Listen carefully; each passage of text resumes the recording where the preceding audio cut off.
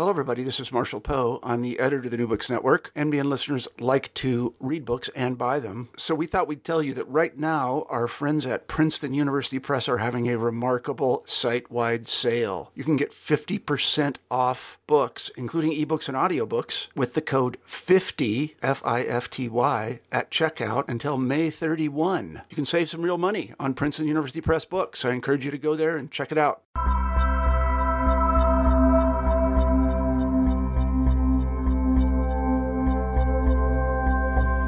The Himalayas have long been at the crossroads of the exchange between cultures, yet the social lives of those who inhabit the region are often framed as marginal to historical narratives. And while scholars have studied religious diversity in the context of modern nation-states such as India, Pakistan, Tibet, or Nepal, seldom has the Himalaya been the focus of examination in and of itself. Megan Adamson Sijaputty and Jessica Van Tine Birkenholtz remedy this scholarly void in their new collection of essays, Religion and Modernity in the Himalaya. The volume explores religious responses to Himalayan modernity as witnessed in the cultural encounter with new social realities, expectations, and limits. The characteristics of the Himalayan region are fluid, moving beyond geographical boundaries or mountain and valley zones, as are the contemporary human processes of meaning-making in the face of globalization and modernization. In our conversation, we discuss how modernity operates, the social and political factors shaping the Himalayan religious environment, processes of emplacement, Tibetan Buddhist media, environmentalism and development, changing pilgrimage practices, the Nepali goddess tradition, political limits to religious education, and the dynamics of perceived margins and discourses of peripherality. I'm one of your co-hosts, Christian Peterson, and thanks again for listening to New Books in Religion. And now my conversation with Megan Adamson Sijaputty and Jessica Van Tine Birkenholtz about religion and modernity in the Himalaya, published with Routledge in 2016. Welcome, Megan and Jessica. Thanks for joining me on New Books in Religion. How are you? Doing well. Good. Thanks for having us. So this book, Religion and Modernity in the Himalaya, super interesting collection, fruitful way of framing the volume in terms of kind of thematic patterns that are coming out and some of the ethnographic detail that authors go into. So I'm excited to talk about how this all came together. We always start with a little bit about you guys, though. So could you talk a little bit about what brought each of you to the study of religion, perhaps mentors or moments that were influential in perhaps bringing you to South Asia and the Himalaya region, or the types of approaches that you guys take? Yeah, sure. So thank you, Christian, for having us, inviting us to talk about the book. We're really excited about it. It was a fun project, and we're looking forward to a conversation about it now. How I came to the study of religion, I guess I'll go back only as far as college, but I studied at Colorado College, and majored in religion, but studied philosophy, religion, dabbled in some Sanskrit, and ended up in Nepal on a culture and society immersion program for my study abroad, and was exposed to the really fascinating and complex mix of Hinduism and Buddhism that one finds there. At least that's all that I saw then. I would come to learn of more religions there later, but that really piqued my interest academically in religious studies. And then I went on with some diversions here and there, ended up at the University of Colorado doing a master's in religious studies there, where I focused on South Asia and women and gender in South Asia mostly, but then ended up working with Fred Denny too in my first study of Islam.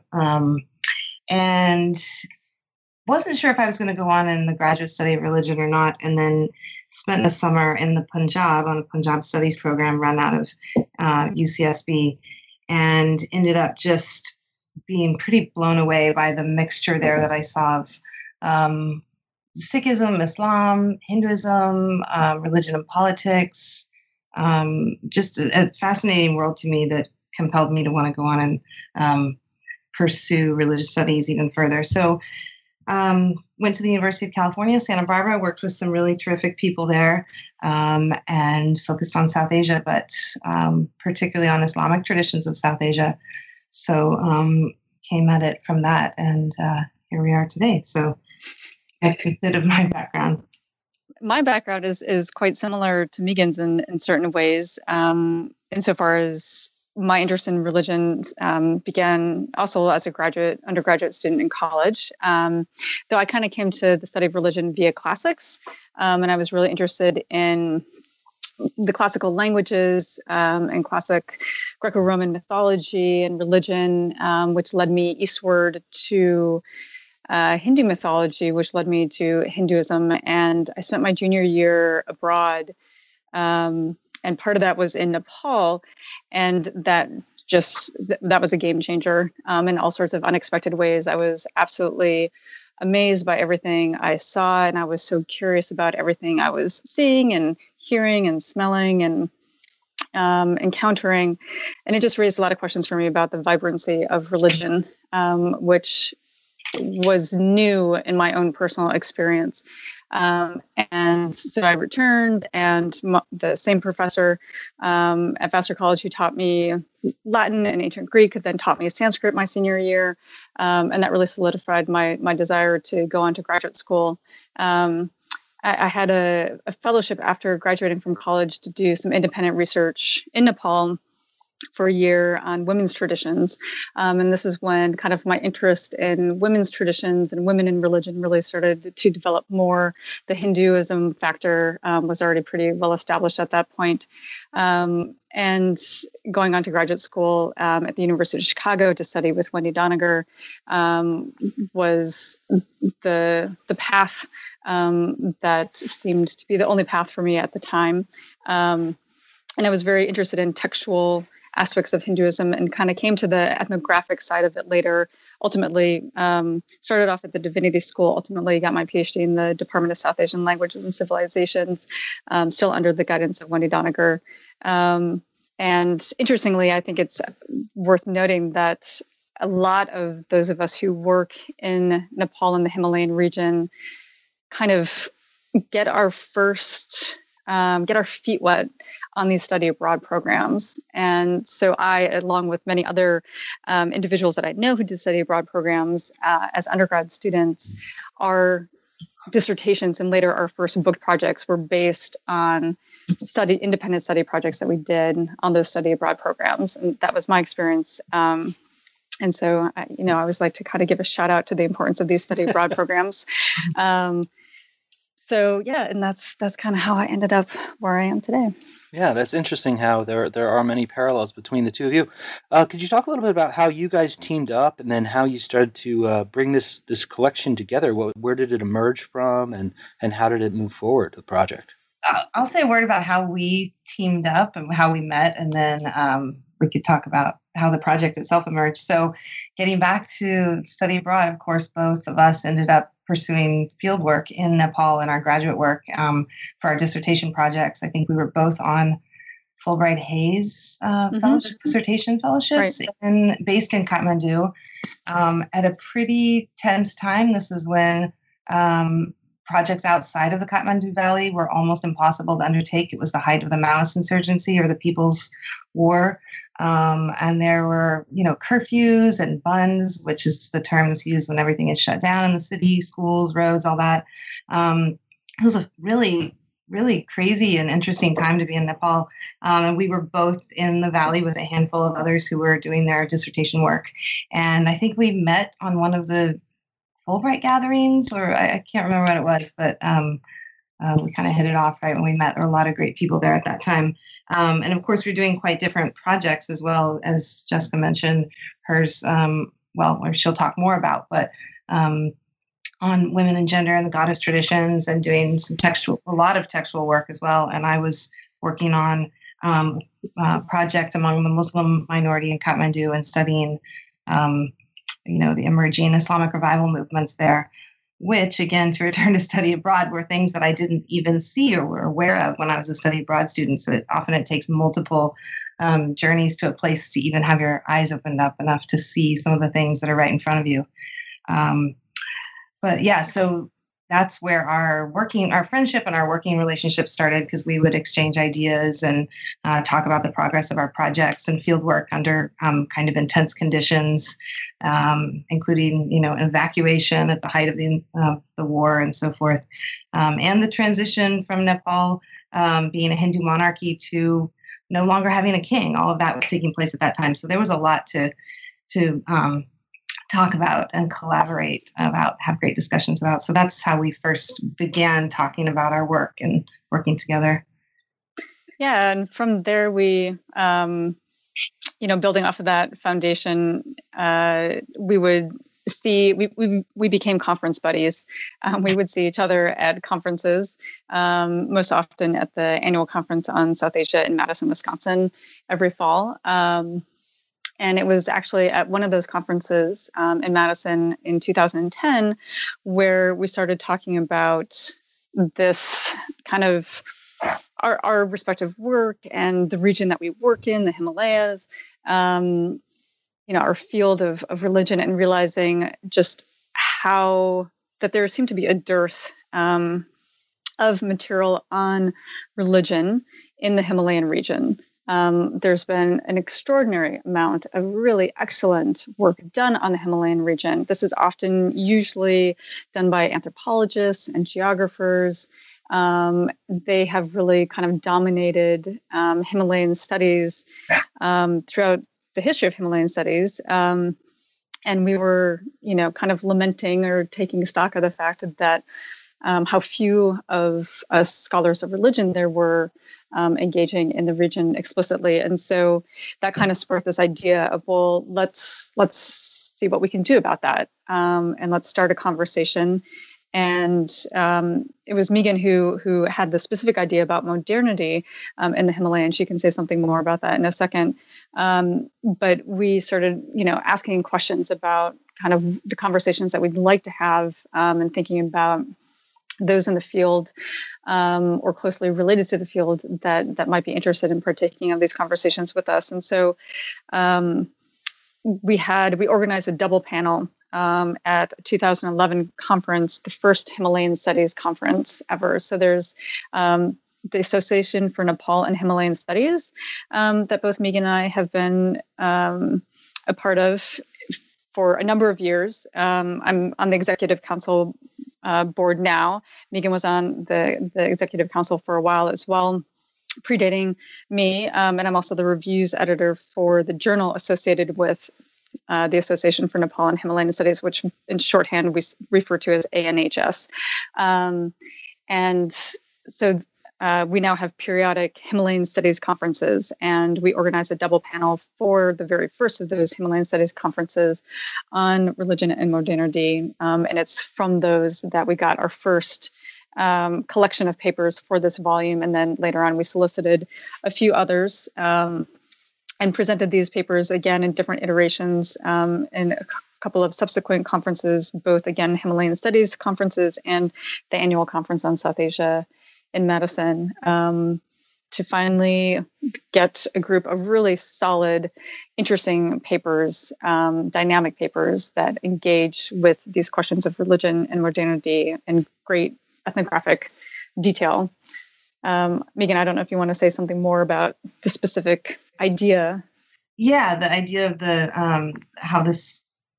how we conceptualize this, even in its earliest stages. I mean, Jessica spoke to the fact that there were scholars of the Himalaya presenting at the South Asia Conference, and then there was a Himalayan Studies Conference. And, there's been, I wouldn't say tension, but kind of this ambivalence about where do the Himalayas fit in region. And we can talk more about the region of the Himalaya later, if we like. But, the Himalayas are typically not recognized so much in the study of South Asia. They're seen as peripheral, which of course geographically they are on the periphery, but I mean, even just in terms of the lived traditions, there may be a paper here or there may be a panel, but again, it might be about environmental science, it might be about development.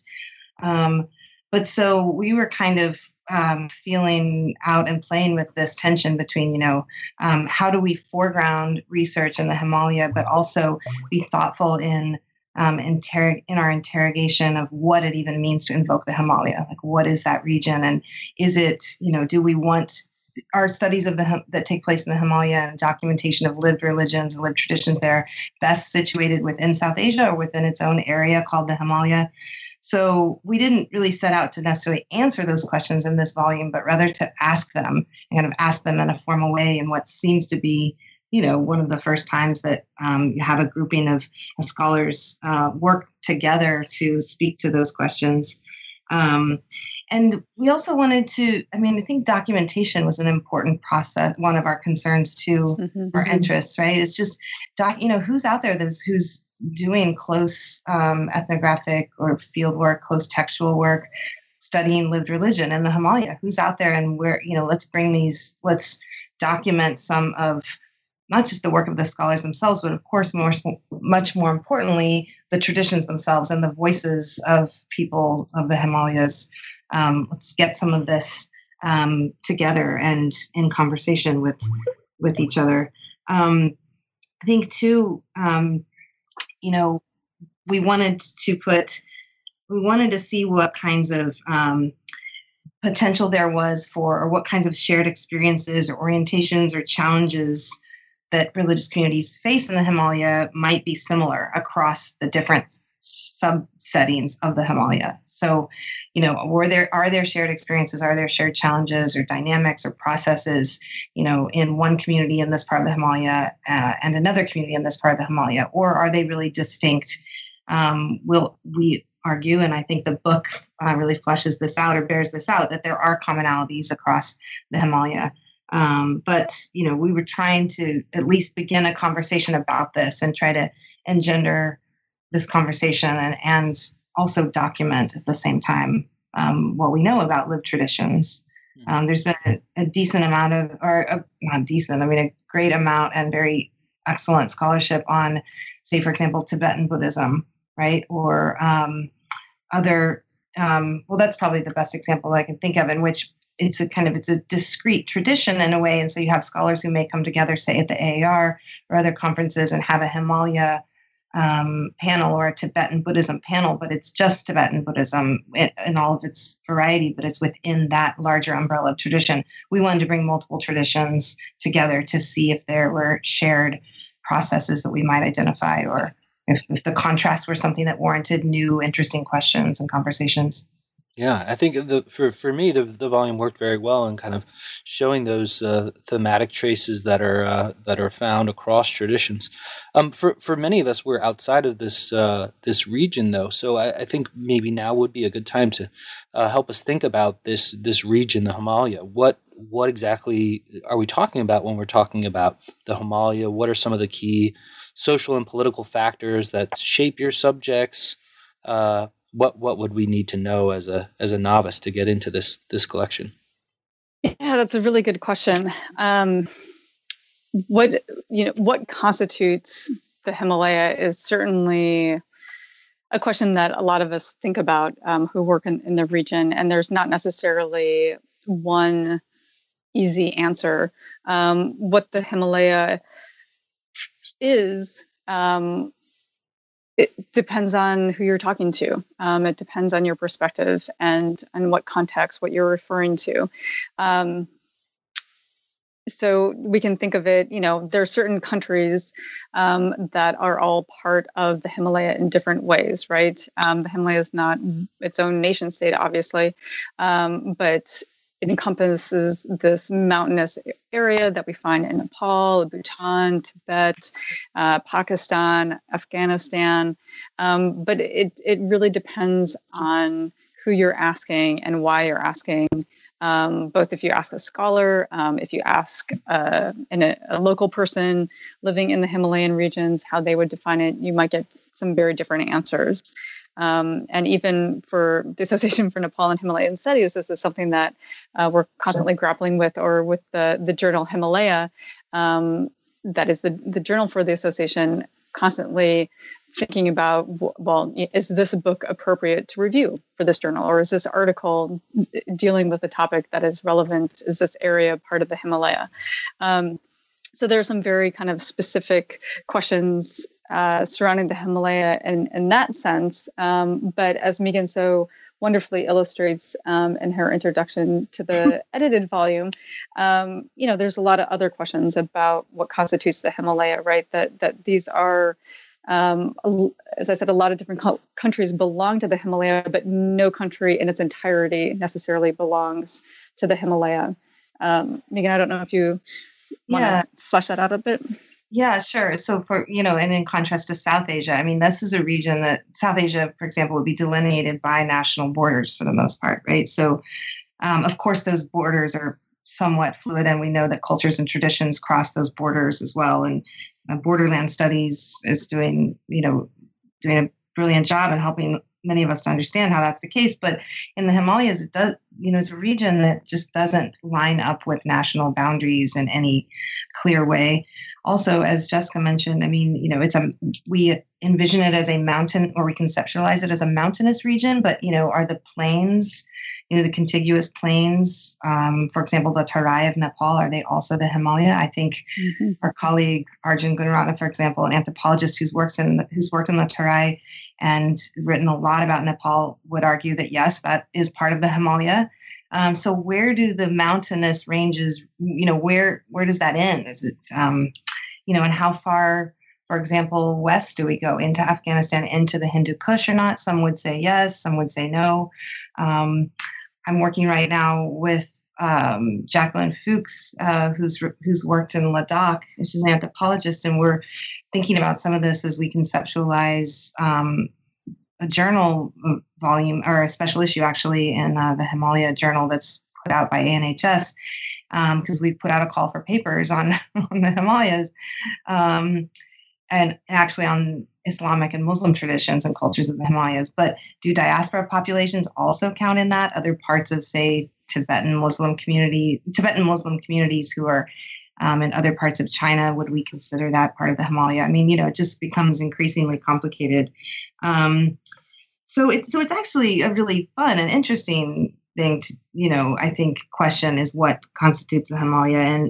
And I think what we've enjoyed about this process of working on the book, and what we so appreciated from our authors, is that using the lens of religion, we can think about the Himalaya in a very particular way. We can see how, maybe religion and religious communities or practices or particular types of discourses help us understand boundaries of the Himalaya in a different way than say, a different frame would.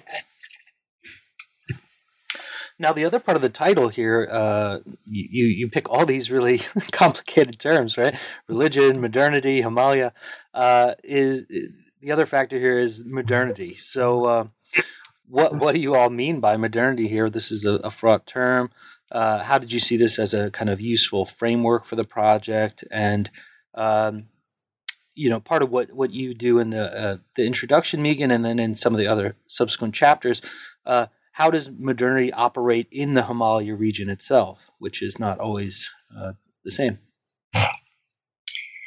Yeah, modernity, the beast of modernity. I was just reading, teaching my class, the Islam is a Foreign Country, the great book by Zarina Graywall, and she talks a little bit about modernity, and she says, of course, modernity as an analytic concept, or modernities, is no longer even a useful one, because in some ways it is kind of an empty signifier. But then we felt that it does speak to something, though, that is worth talking about and that's worth trying to name. And modernity is kind of the best term that we came up with in trying to name what it was that we were seeing and thinking about. And I guess, and I talk about this some at the end of that section of the intro chapter, and that is that in one way we're talking about this general experience of an awareness of the new. There's being something new, and in across the Himalaya, and certainly in Nepal, which is what I'm most familiar with, and I think Jessica is too, is, development discourse and talk about modernization is it's everywhere. It's ubiquitous. The presence of NGOs in the UN and the fact that Nepal was opened up to the outside world in 1952 only. And, so modernization is something that is very concrete, and yet it's kind of a linear path forward, or it implies a linear path forward that's aligned with development in a way. But then modernity is something related but bigger and more abstract. We find has salience. It is something worth talking about and trying to identify in the Himalaya. And that again is this idea that this sense among people and their practices and the way they live religion, that there is something new out there, that there's either, whether it's in terms of development and there are new infrastructures coming into place, or there are new modes of communication and technology and so forth, that whether they're experiencing that modernization, quote unquote, or not, they're still part of this experience of an awareness of something that's new. And that awareness, for lack of a better term, which we're naming modernity. So it's more of the experience and the awareness and some sort of almost milieu of sorts that we're trying to invoke with modernity, rather than any sort of process or anything that has some sort of Western genealogy.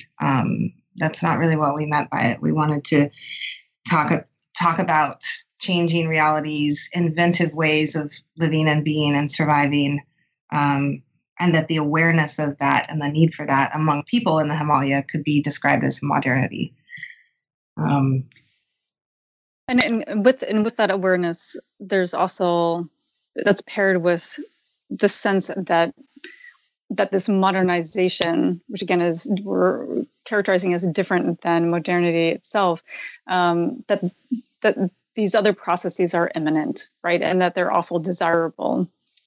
So having that awareness and that kind of expectation of change that's coming, if it hasn't already come already, or further change, as well as some kind of desire for that, and how to grapple with, we were interested in seeing how these different religious communities and practices are coping with this and are managing this new engagement with modernity, and how the practices are being affected by it.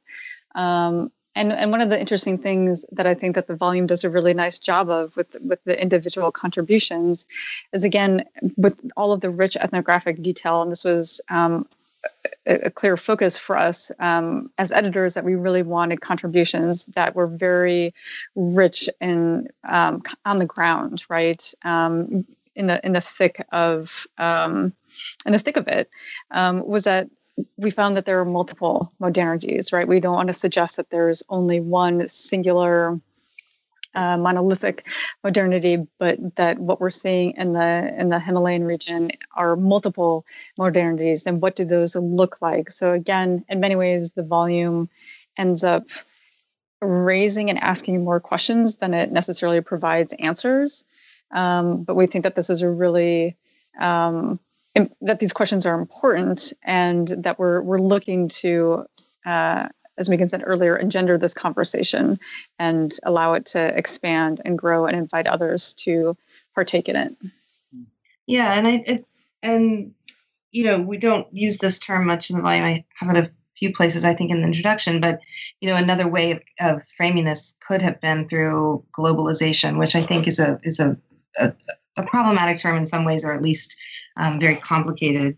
But modernities, and if we're invoking multiple modernities as we are here, I think implies, or at least includes, the dimension of human experience, which I think comes across in all of these essays, is that they're not just a documentation of, conditions and practices, and there's that lived experience that's attended to by each of the authors, I think. And I think a term, modernity as a conceptual frame or as an analytical tool enables us to consider that in a way that say globalization would not have, and certainly modernization doesn't. Now, when you start to get into these individual pieces, you frame the collection in two parts. And the first part is titled Space, Place, and Material Modernities. And here you have examples that deal with natural environments, the use of electronic media, different shifting types of genre materials that become popular. What do these essays try to accomplish? What ties them together? And what are some of the case studies that you put in the section? I'll start with that. Let's see. So we have three parts in this. First part, there's so many ways that you can frame sections in an edited volume like this, especially when you have great material to work with, which I feel that we really did. We have a chapter on Kedarnath and the High Himalaya by Luke Whitmore. We have a piece on T-pop and the Lama, which is about Tibetan pop. That's by Holly Gailey. And then we have a piece called Pocketing the Himalaya by Andrea Pinkney. And, all three of these, I think they, like all the essays in the book, but all three of these are very specific and they're very close readings of these practices. So one is pilgrimage and the way that that's shifted. The other is, this kind of subversive, kind of coded way of expressing political desires and religious desires, but through pop music. And then the other through, again, pilgrimage. So, but from a very different perspective than the other essay on pilgrimage. Jess, do you want to speak more to the specifics of those? Yeah, I mean, I think that there's so much to say, but I think one of the as Megan said before, that the whole volume could have been structured in any number of different ways, but we found that these three pieces work really well together in terms of thinking about the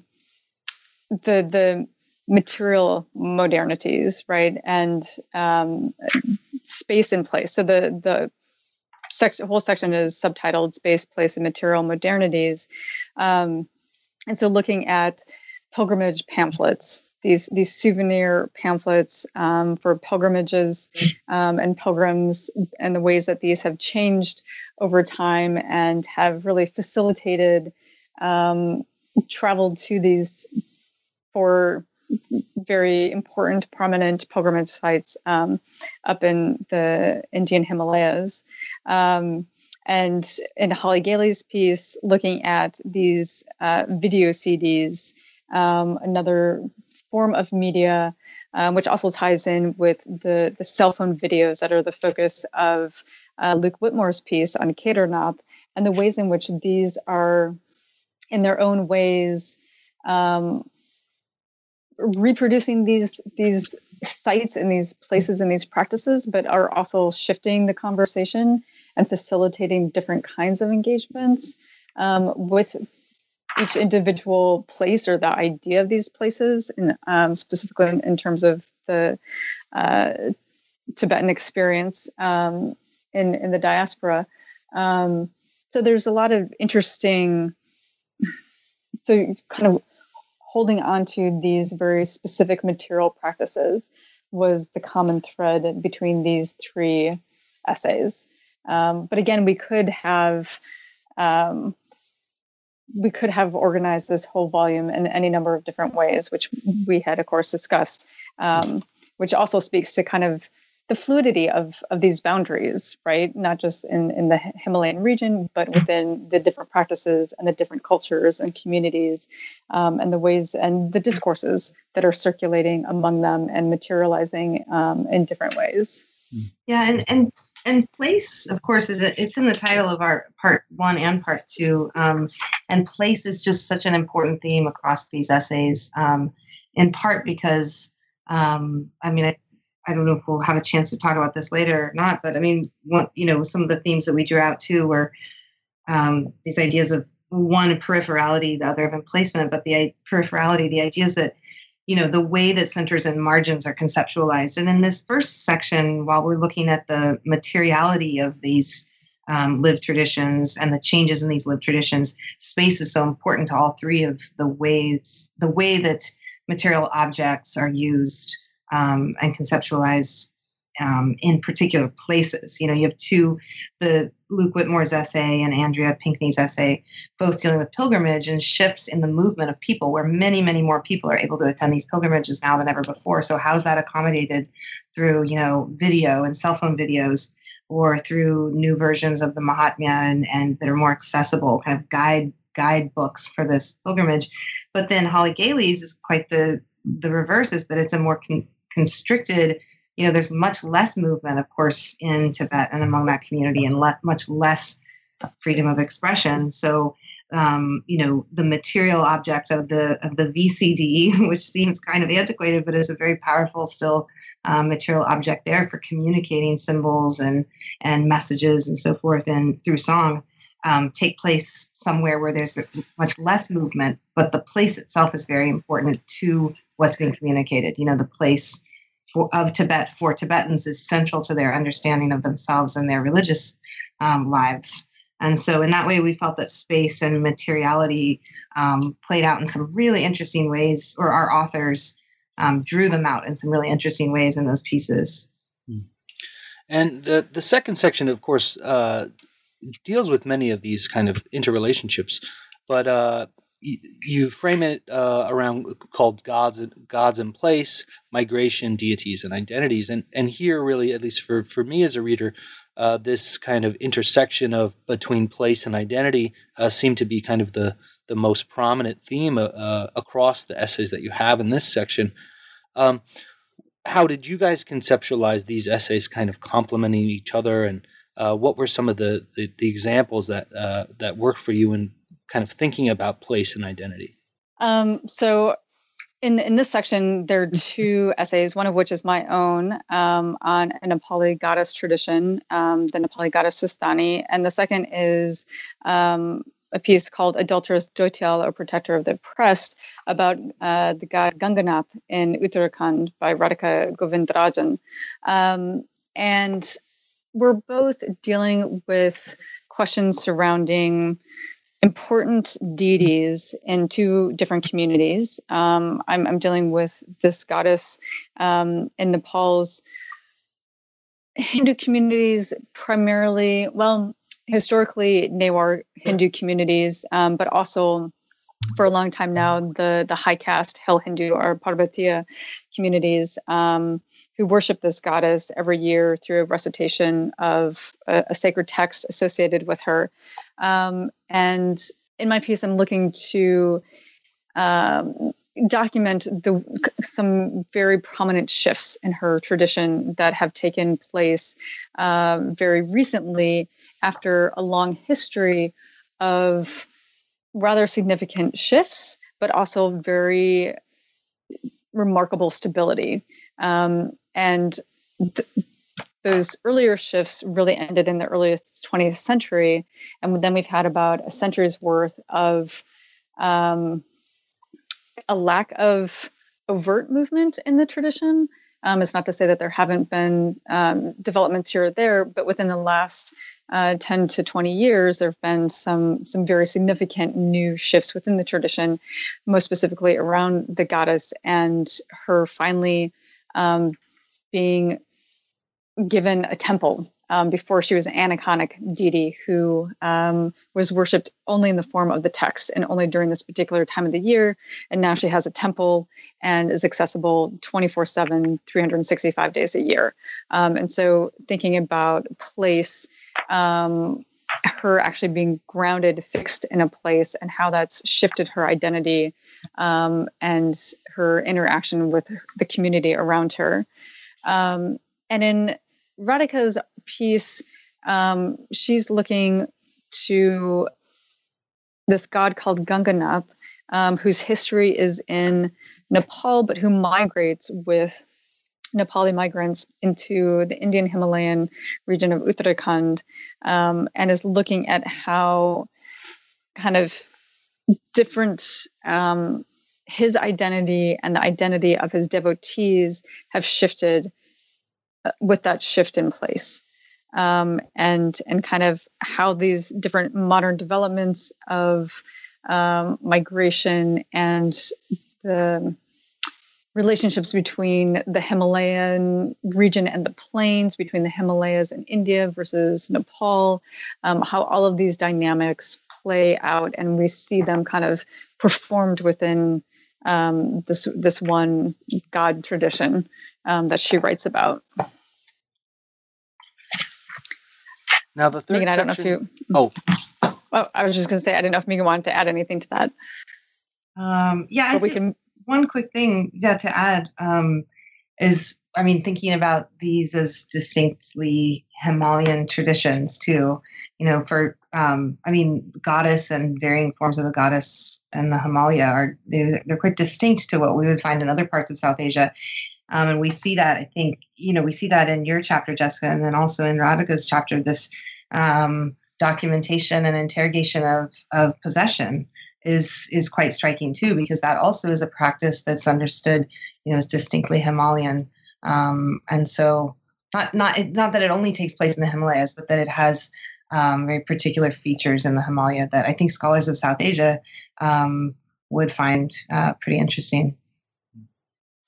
Now, the third and final section of the volume is called Education, Governance, Official Discourses, and Religion. And here you have a sample of case studies that walk us through the kind of interesting dynamic here between kind of the lived religion that you've been talking about, but then a more kind of formalized way of conceptualizing these traditions. So what are some of the kind of main takeaways when we think about the case studies that you have for this third section? Main takeaways. Well, we do see institutions, the presence of institutions in these three essays more than we see in the others. And I think one takeaway from these pieces when we put them in conversation with one another is that official discourses, as we're calling it in the part title or the part 3 title, official discourses and different forms of legislation and governance, and then educational structures, they do play an important role in both limiting or providing the limits around which, or limiting what changes can take place in the community, but then also they can serve to help create new changes and put into effect and make more official changes that people have been working on bringing into being for some time. So thinking, for example, about the waste management, which is documented by Elizabeth Allison, so waste management in Bhutan, and she looks at how official discourses and govern rules in Bhutan would dictate the way that actually are telling people that they need to dispose of their trash in different ways than they understand to be appropriate to the way one is supposed to live on the land. And so lived religion, the way that they understand the trees and the nature of plastic and all of that, and what kind of spirits live in those, provide both opportunities for the state to rethink the way that they want to run their waste management program, but also present certain challenges. And in the case of, and the other two essays, Redefining Monastic Education by Nadine Bhatia and Schooling Virtue by Catherine Miller, which deals with northern Pakistan and Ismaili communities there. Education is that official discourse and the kind of programs through which women, in the case of Nadine's essay, nuns can pursue, greater gender equality, and that young people can, in the case of Catherine's essay in Pakistan, can pursue kind of a social upliftment and a kind of social progress. So I think what we really get from these three is that institutions can have a big impact, and that people also can impact institutions, and that religion in particular, and the way that religion is lived outside of the official discourses of maybe central authorities of the traditions, can have a big impact on day-to-day life as well. Do you want to add anything, Jessica? I think Megan summed things up quite nicely. I agree. No, I don't want to rush you. Yeah. So the collection for me, it made me think about this region in new ways. It wasn't really on my kind of geographical radar in terms of thinking about how this area might kind of make me think about how traditions change over time, how they adapt to new circumstances. You set this up in the introduction for the book, and you've kind of touched upon it here and there. But you did mention that these kind of dual themes that we definitely see throughout the pieces of peripherality and then emplacement. I'm wondering how you two conceptualize these through your kind of editorial work of reading through these in terms of gathering these together. how do these play out in the Himalaya region? You want to start with that, Jessica, or do you want me to start? I'll just say briefly, that these were two concepts that Megan identified quite early on, and that kind of through our discussions, we were able to develop as important themes that run throughout. And really that's also in part because, they do stand out in these different essays. So in looking at peripherality and the dynamic between center and margins, right? And the shifting between those and the perspective, which is always fluid and varying depending on who's the one looking or seeing or trying to articulate where the center is versus the margins and the periphery. And in placement, again, this has already kind of come up, the importance of thinking about community and persons with respect to space and place. And so much of what we're seeing in the Himalayas, there's such a great diversity in the Himalayan region that we really do have to be attentive to matters of space and place and the specificities of place in particular, and thinking about how that informs our understanding of identities and context, right? And the contextualization of different practices and people in these different places. I'll throw the ball to you, Megan. Yeah, that's great. To add to what Jessica just said, I mean, I find this idea of peripherality and also in placement to just be so interesting, and that this region is such an interesting place to explore it, because I mean, in my experience, people, and I think probably for you too, Jessica, correct me if I'm wrong, but I mean, people, for example, Nepal is always, if we can invoke the place as having some agency, people there are always aware of the fact that they are peripheral to India, for example, right? Or peripheral to China. China is invoked, India is invoked as these really large places that have these gravitational centers, and that the cultures and the politics of those places have a direct impact on Nepali people's lives, right? And yet, Nepali, in my experience, people in Nepal feel that they are absolutely at the center as well, right? That they're the center of, these deep, long-standing religious traditions, their cultures, and so forth. And of course, I say those in the plural because there are many different cultures there as well. But so this back and forth between feeling peripheral or marginal, or conceptualizing oneself, one's community, one's tradition that way, and then feeling the opposite, is something I think that generates really interesting social practices and cultural practices, and ultimately religious practices and discourses. And we see it, and I think that the theme of peripherality, even more than in placement, although that's related, is, we see it all throughout this region. We see it in South Asia, for example. If we look at a place like Kashmir, Indian Kashmir, for example, I had the pleasure to be able to travel there a few years ago, and it's really clear that people there feel not only that they're at the margins, but they're in a different place. They understand India. They might understand Kashmir as occupied territory. A number of people do, even if for those who don't experience it in that way, still India itself is something different. They feel peripheral to India and Delhi, as they would invoke it, as the political center, cultural center.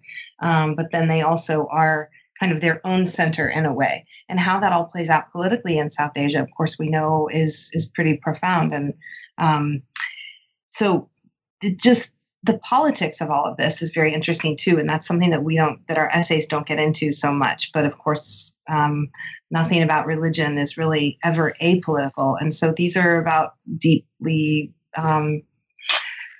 they're about not even problematic political issues, but just deeply complex political issues as well. This whole periphery and margin discussion. And then one quick thing about placement I wanted to say too is just, I think that one of the most interesting questions in religious studies being asked now and explored by scholars is what's the, this what's the relationship between a person or a community and the place in which they're situated. Especially, we look at diaspora communities or religious communities in America that fit into minority categories. I mean, this critical relationship and this ongoing negotiation of the critical relationship between person and place or community and place, I think is yielding some really interesting new ideas and insights in the broader field of religious studies. So hopefully, if we can contribute some tiny little drop of into that conversation, then I'll feel that this volume has achieved some of what we wanted to achieve. Yeah, I think you certainly accomplished that. I hope other people will take it up and read through some of these chapters. I'm wondering if you guys now, being post-book, if there's any kind of reflections you might have on the process of co-editing. What did you learn? What worked for you? What are some best practices, perhaps things to not do? I'm sure other people listening are either thinking about or doing the same thing. So what might you tell them? I think the first thing that I would tell anyone who's considering co-editing a volume would be to make sure your co-editor is someone that you really, really like. I mean, honestly, we spent a lot of time together, not always physically together, but a lot of time on the phone and emailing and whatnot. And because, we genuinely like each other and we communicate well together and have a similar take on life, I guess, and work and all of that, it worked really well for us. I think choosing the wrong person would be utterly disastrous. So that would be my first piece of advice. Well, I would agree with that. And it was such a pleasure to work with you, Jessica. Not just because, we get along and I think we like each other and have similar views and things, but also I think we had I think this would be something to consider anytime you're taking on an edited volume, is we had other research goals that we were pursuing at the same time that we were aware were important to each other, and so we had both a sense of humor about and a kind of, I think, kind of realistic view of how long it might take an edited volume to come together. And we were willing to be flexible with one another about that.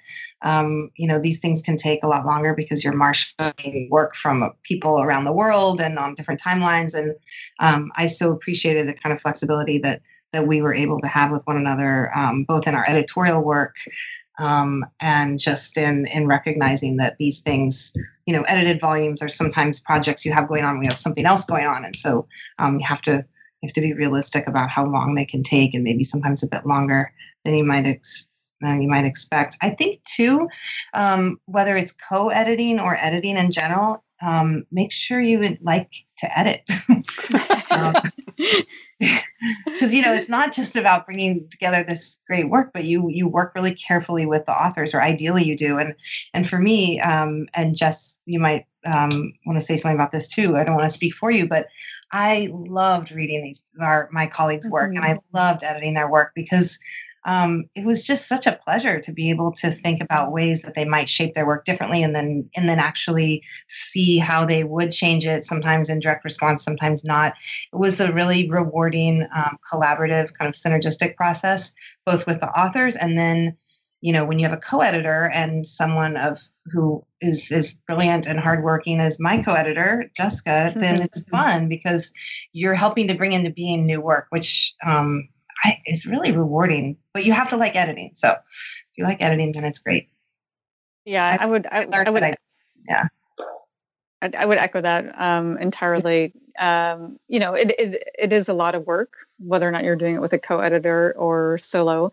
But it was incredibly gratifying, and I learned so much.